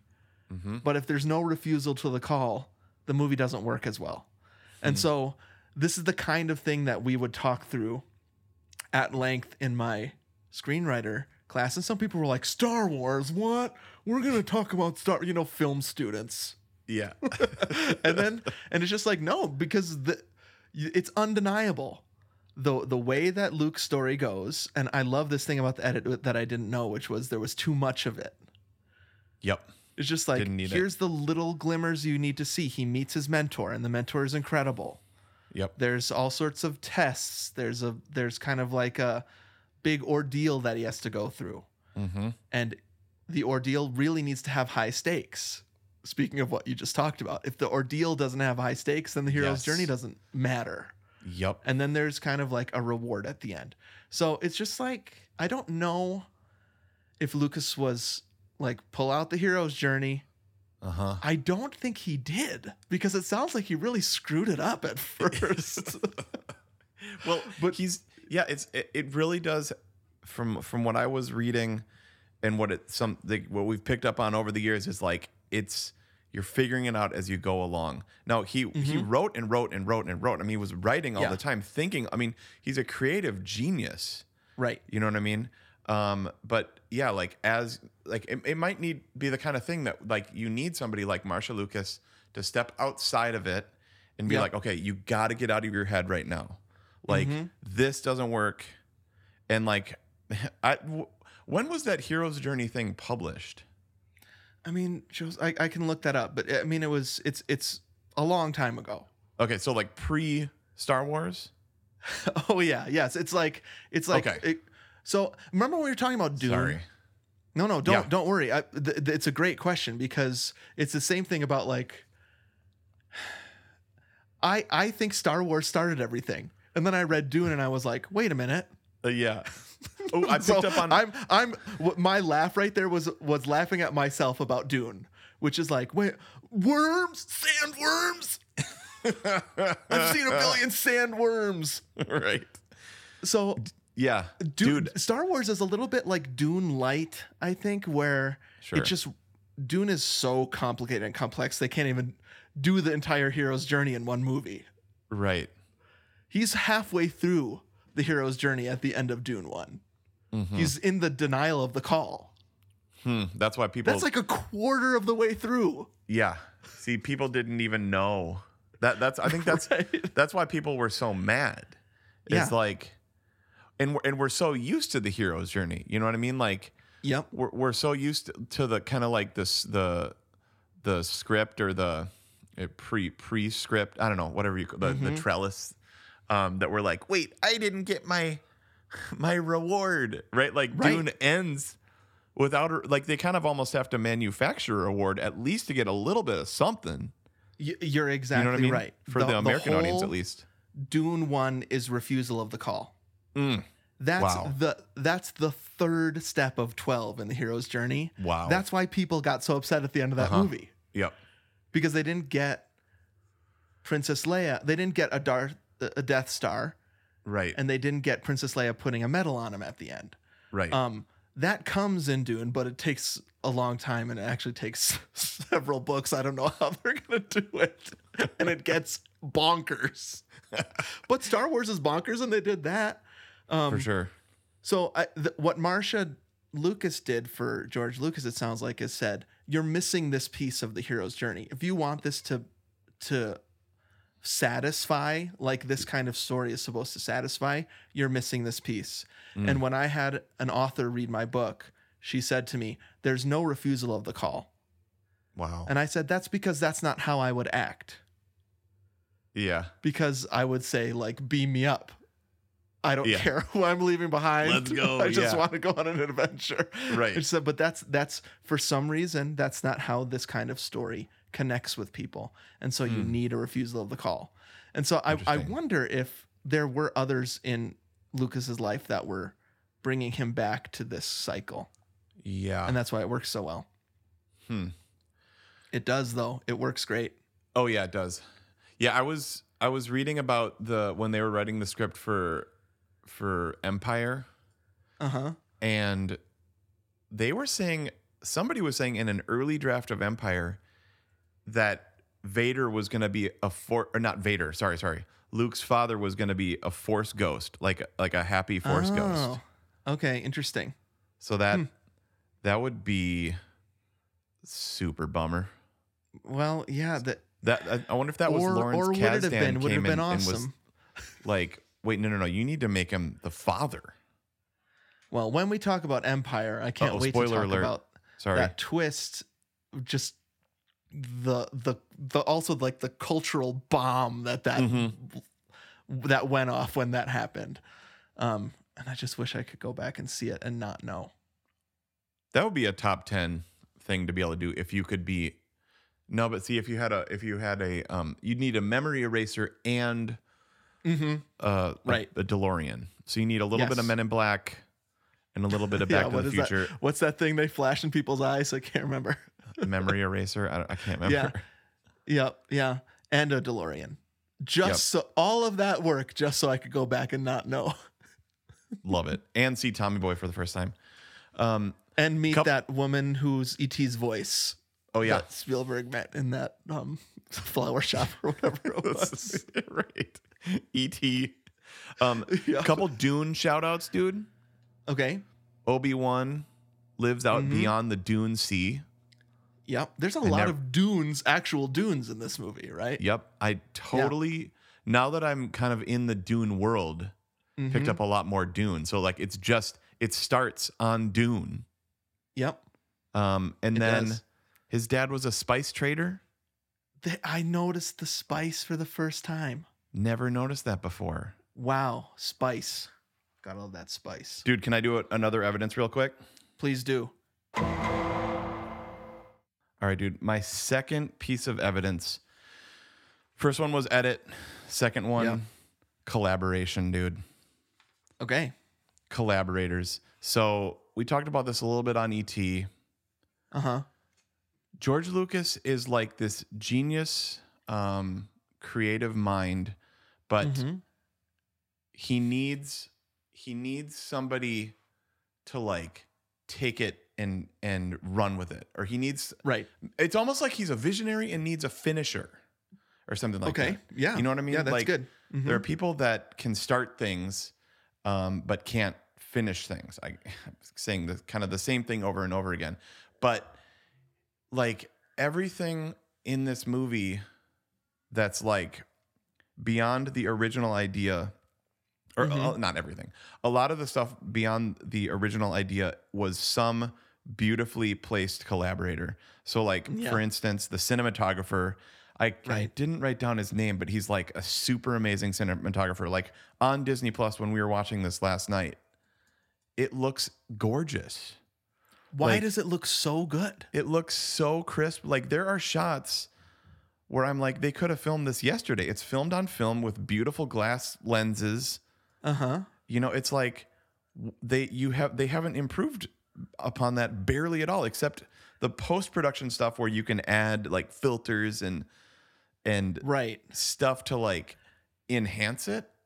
Is it the graininess? It's I mean, I love film. Gritty and for sure. There's something about, like we were talking about before, the physicalness. Yeah. I don't know if that's a word of this movie, but to add that, it was filmed on film, it's grainy. Sometimes you see a pop or a skip. Yep. And it's just, I know what you mean. Gilbert Taylor is the name I'm coming up for the cinematographer. Yeah. Yeah. Okay. So picking I think that's another thing that George Lucas is incredible at least in the prequels, is just finding people and then trusting people. So in the originals, you mean, not in the prequels? Sorry, I meant that's what I meant. That's what I meant. because I think the problem with the prequels is that he doesn't do that, right? That's exactly what I was trying to say.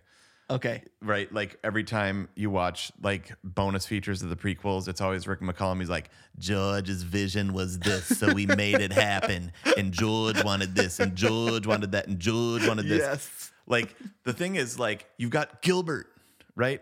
He's like, dude, put the lens like this. He's like, cool. And he obviously point the camera there. He's got a cinematic mind. I mean, like George Lucas, but you hire this incredible cinematographer. Don't necessarily micromanage. Okay. Yeah. Then you've got. Can I just say one more thing about the cinematography? I was noticing kind of the handheld feel sometimes too, especially when they're all getting in the X-wings before going to the Death Star. It's almost shaky cam way before that, and so Lucas in the prequels has just so many wides. It's like, why do we have to see everything at once? Get us in there. And in A New Hope, you're in there with them, and it's so good. I love it. Yeah. It's grounded, right? Mm-hmm. Okay, then you've got Ben Burt. And this dude is just a wizard with sound, man. Like when you watch the way he makes some of the stuff, like, okay, here's like an old car horn, and I'm gonna like just go like and like just turn it slowly, and then they show the spaceship that sounds like.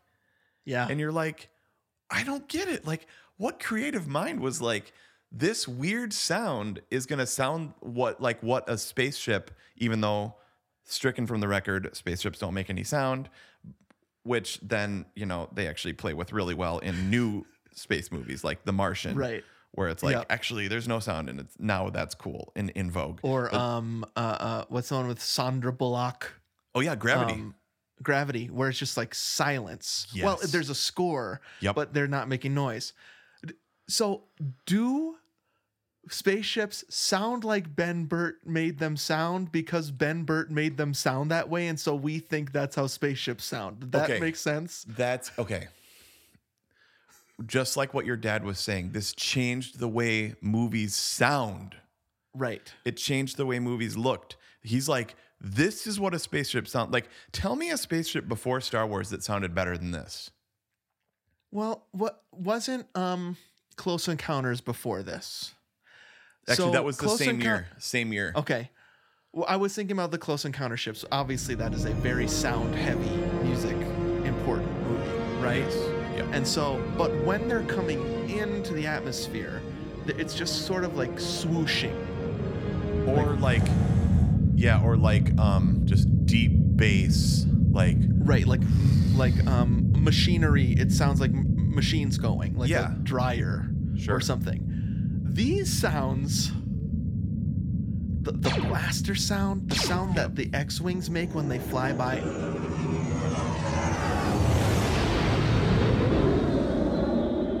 do not sound like anything else. Exactly. But now they sound like now they're all you can think of when you think of a spaceship sound. Yes. And he was the creative mind that just like sampled like 5,000 different sounds and was like, oh yeah, I remember like I moved a chair and it went like this. So we're going to like take a recording of that, and then we're going to slow it down and then add a little bit of this like lightning rod thing and then put some electricity through it. So it goes like, bzzz, like, I don't know. Like, so he makes it sound like it sounds. Because if you watch, like, WALL-E is one of my other favorite ones that Ben Burt did. Mm-hmm. It's ones and zeros, and then he has to do 100% of everything. WALL-E. WALL-E. WALL-E. Eve. Eve. Like, imagine looking, okay, like that's Cran's dream right there. I'm looking at WALL-E and somebody says, make it sound cool. Mm-hmm. Like, WALL-E's on your screen and it's silent. What would you do? Like, hit two pieces of metal together, go beep, boop, blap, bloop, bloop, bleep, blap. Exactly. Does that sound good, Mr. Director, sir? Sound cool. Like, I tried my best. Like, but even it's stuff like he left out. So, like, when the guys are like directing the X-Wings and they've got like the they've got those lights and they're like, go this direction, go that direction. Like, I was like, a bad Foley artist would have been like, right, exactly. But like they leave stuff like that silent. There's just engine sounds. They had to manufacture every single sound, and it's so seamless. It doesn't sound dated. Some of the only thing that sounds really dated, some of the blasters, the needed blasting sounded needed blastings are a little, and that's why I think people say like the pew pew thing, right? Like when Laura Dern was in Last Jedi, and the story is whenever she would shoot her blaster, she would say pew pew, and they had to tell her to stop. It's just like, but even that is iconic. It's dated, right? I guess you wouldn't hear that anywhere else besides in the Star Wars universe right now, but I still love it. So all the sounds, then you've got the ILM crew inventing as they go, and then you've got the number one collaborator. Here we go. And I didn't put this as my evidence because I like this better. It's a little bit broader, but I wanted you to get here. I always do that. So, and both Spielberg and George Lucas have said that John Williams is their number one collaborator. Yeah. So, dude, I told you I was out running earlier today, and that first chord comes in. So I had heard the story of George Lucas. He's gone to the hospital for hypertension. He's traveling back and forth between LA and London, Tunisia, Guatemala, I think is where they did that planet that we talked about. And he goes to the scoring session of the London Symphony with John Williams, and he hears that first blast.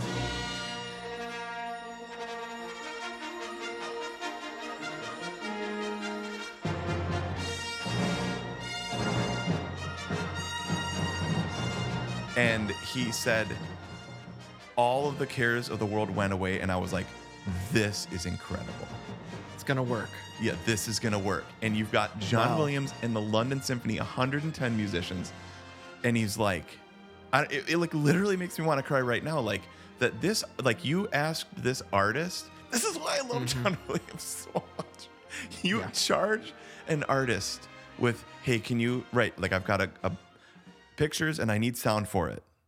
And then he goes away for 2 months and then goes, it wasn't Abbey Road Studios. That wasn't till Return of the Jedi. It was like this other studio. Okay. It's Maurice Murphy's first day of work, as legend goes. And they play that first chord, and he's like, this is what I've brought to the table. This score and these themes are what I've brought to the table. And like, just imagine going to that sound booth and be like, you did all this for my movie? Yeah. You know, like, I don't know. That was making me just bawl when I was running today. It's so awesome. I noticed it. I wasn't even going for notice because I knew you were going to use this as one of your evidences or a side door one, like you just did. Collaborator. And so I wasn't even expecting to be blown away by the score this time around last night. But so there's the crawl. But then this scene that my dad always talks about, which is the Star Destroyer coming over. Yep. It would be a quarter as good without the score.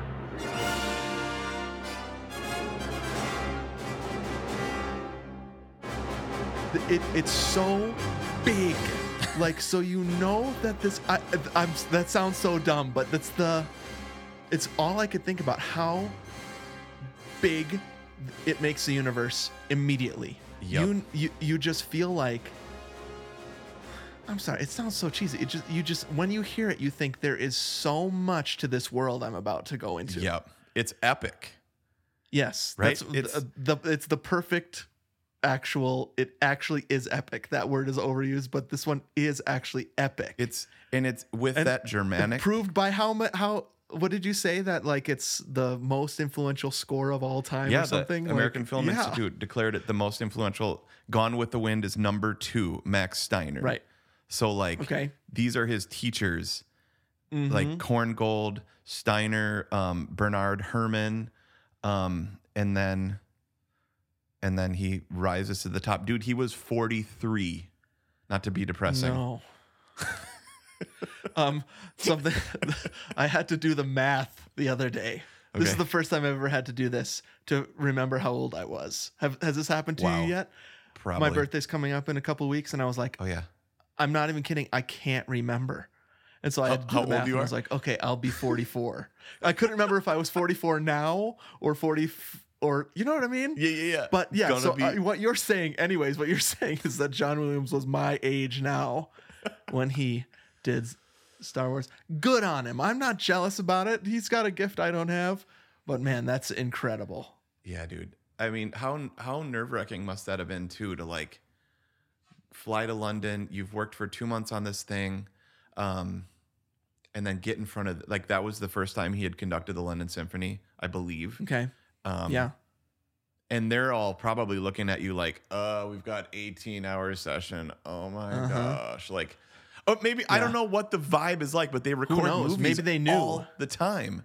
But maybe they saw something different in this. Sure. Well, he had done Jaws. What else had he done before then? He had done, so he did Close Encounters that same year. Right.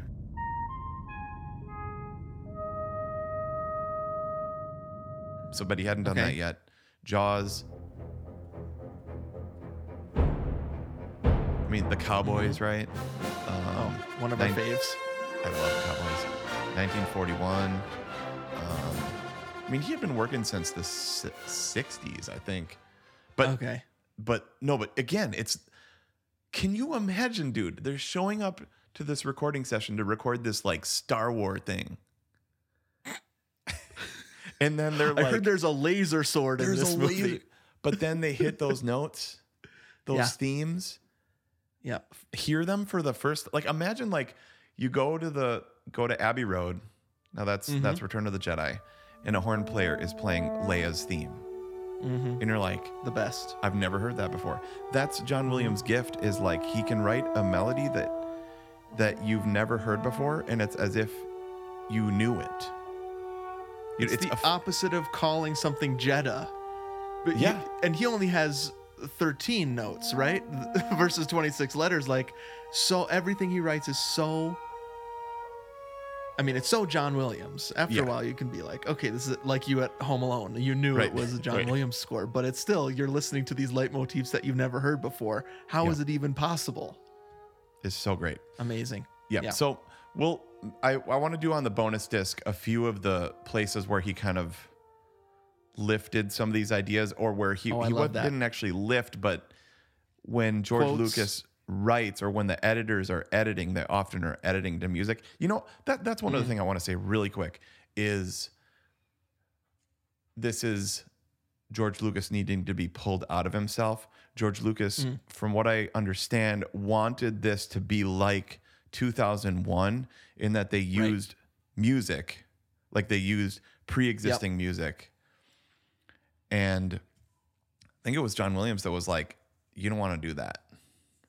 Interesting. Like, it really works for some reason in 2001. Yep. But I can't imagine it working super well. No, you want brand new themes that are recognizable to only those characters. Yeah, for sure. Have you seen that Star Wars Without Williams YouTube video? You mean where it's just silent ASMR stuff in the throne room? Yeah. Where they're walking into the throne room, it's just like somebody else going, and then when Carrie Fisher smiles, you just hear her lips smack a little bit. Yeah. I mean it's a really funny video, but it just shows, it's just exemplifies what you're saying. That without Ben Burtt, without Williams, that is a very, it just loses all of its energy.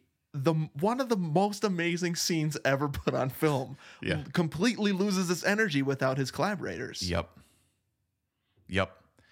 And they were also talking in that editing too, that when they heard Ben Burtt's sounds for R2-D2, they were like, this is great because we can use R2 as like a audience surrogate or comic relief or explain things with beeps and boops, again, that are so expressive.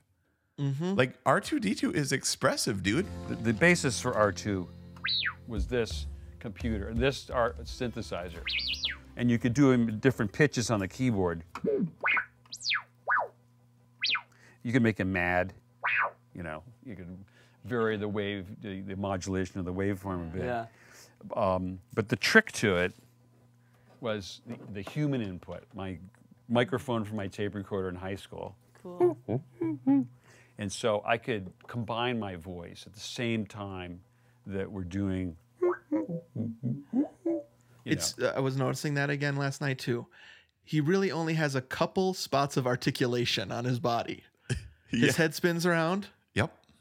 And his legs go back and forth. Yep. But that part where the Jawa shocks him, and it's obviously just some guy has tipped him and then run out of the screen, and then it goes.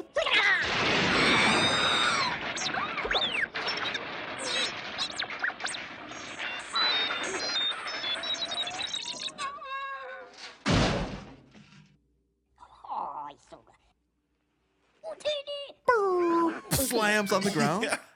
Yep. That's just a trash can falling over. Yep. But you care about that thing. You love it's him so much. hilarious. Yep. It's so your heart goes out to him. Totally. Who's better, R2 or BB-8? Oh man, dude. I love BB-8's movements, but R2 Me too. R2's my guy, dude. Me too. I love the blue. Yep. He makes me feel like a kid, you know what I mean? Kenny Baker. Can you believe there was a person in that? Kenny Baker? That is weird. Why did they have to put a guy in there? I don't know. That's like don't put a guy in there. 100%. That's so mean. That's even meaner than C-3PO, which I was marveling at how skinny Tony Baker is and had to remain.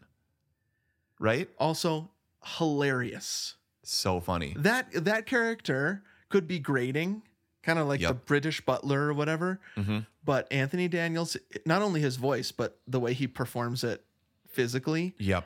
The way he turns his, you know that turning his head quick. Constantly, like little twitching. Yep.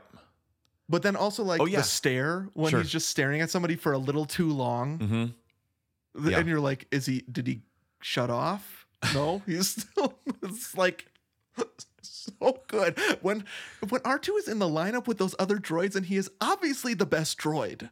Oh yeah. Oh Why would you take that red one? What? He's obviously the best boy. Take him. Oh, I love R2. I'm putting him on my.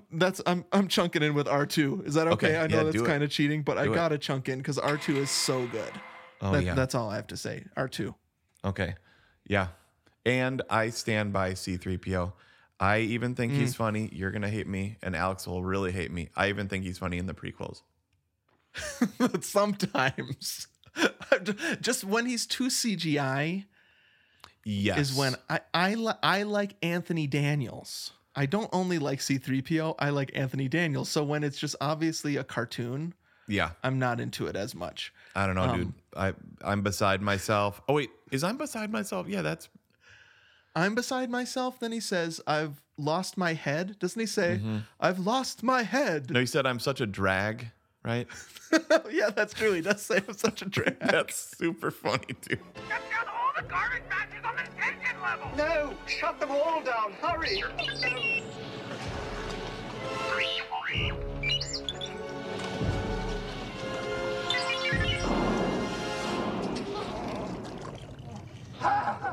What?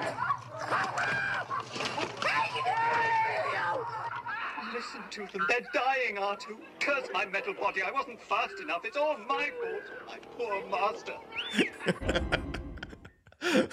All right. Well, on that note, we're almost at 2 hours.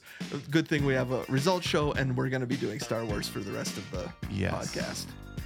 And we've also talked about it probably for more than any movie, do you think?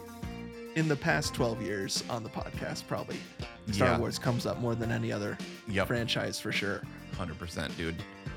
Let me just say, as a bonus evidence that I would have used, I watched it with a 6 and 10-year-old last night, and it 100% stands up, dude. It works. They love it. 45 years later, man. Yeah. So it still connects, So great. just like Back to the Future. It like E.T. Like it 100% connects to an audience of today. Timeless. Yep. He did it, and his collaborators. Yep. Amazing. Well, listeners, it's in your hands. Go to Instagram. That's the best place to vote for this. That's @2gomers. You can also go to our website, Facebook, Twitter, or email. All of that is @2gomers. We're going to put a poll out, and you get to vote whether or not Star Wars is a perfect movie. Thanks to our webmaster, Adam, Jason for our graphics, Davis for our music, Annie for our social media. It's going to be a great year. We have a big race coming up in February over on Runner's Block, and so we've decided to do a running-centric movie in February as well. We're going to do Chariots of Fire. That's going to be awesome. Actually, it'll be nice to. I have only seen Chariots of Fire once. Yep. And so it'll be nice to do a movie that I'm not obsessed with and is a part of my childhood and I play games in the pool about. Right. I think that's going to be great because we're going to be able to bring something fresh to that. I don't know if sometimes before we do a podcast, I'll look up on the podcast app to see how many podcasts there are about the certain movie. Yeah. And I looked up Star Wars the other day and I was like, okay, there aren't only episodes. Like Jurassic Park, you've got 40 episodes of things. Jurassic Park or Star Wars, you've got hundreds of podcasts. Right. Actual shows like the Star Wars Minute podcast. Have you heard of that? Where they do it minute by minute. Yep. I listened to one of those, not of Star Wars, but can't remember what it was. I listened to a couple minutes. Toy Story. They do have done. They've done other minute podcasts. Yeah. There was maybe it was Forrest Gump minute. I don't know. I listened to a minute podcast. Oh, dude. Well, we did our best to get the whole movie in. Good. Okay. Well, we have to talk. I have a perfect food that we're gonna have to talk about. Okay. So look forward to that. Plus some score chat on the results show. And let me play this one thing for you. I forgot to play you this. And I'm wondering if you've ever heard this before. Okay.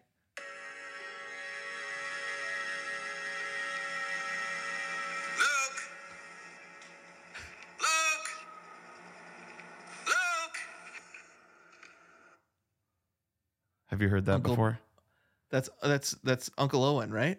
Yes, but do you hear the pitches, dude? No. Play it again.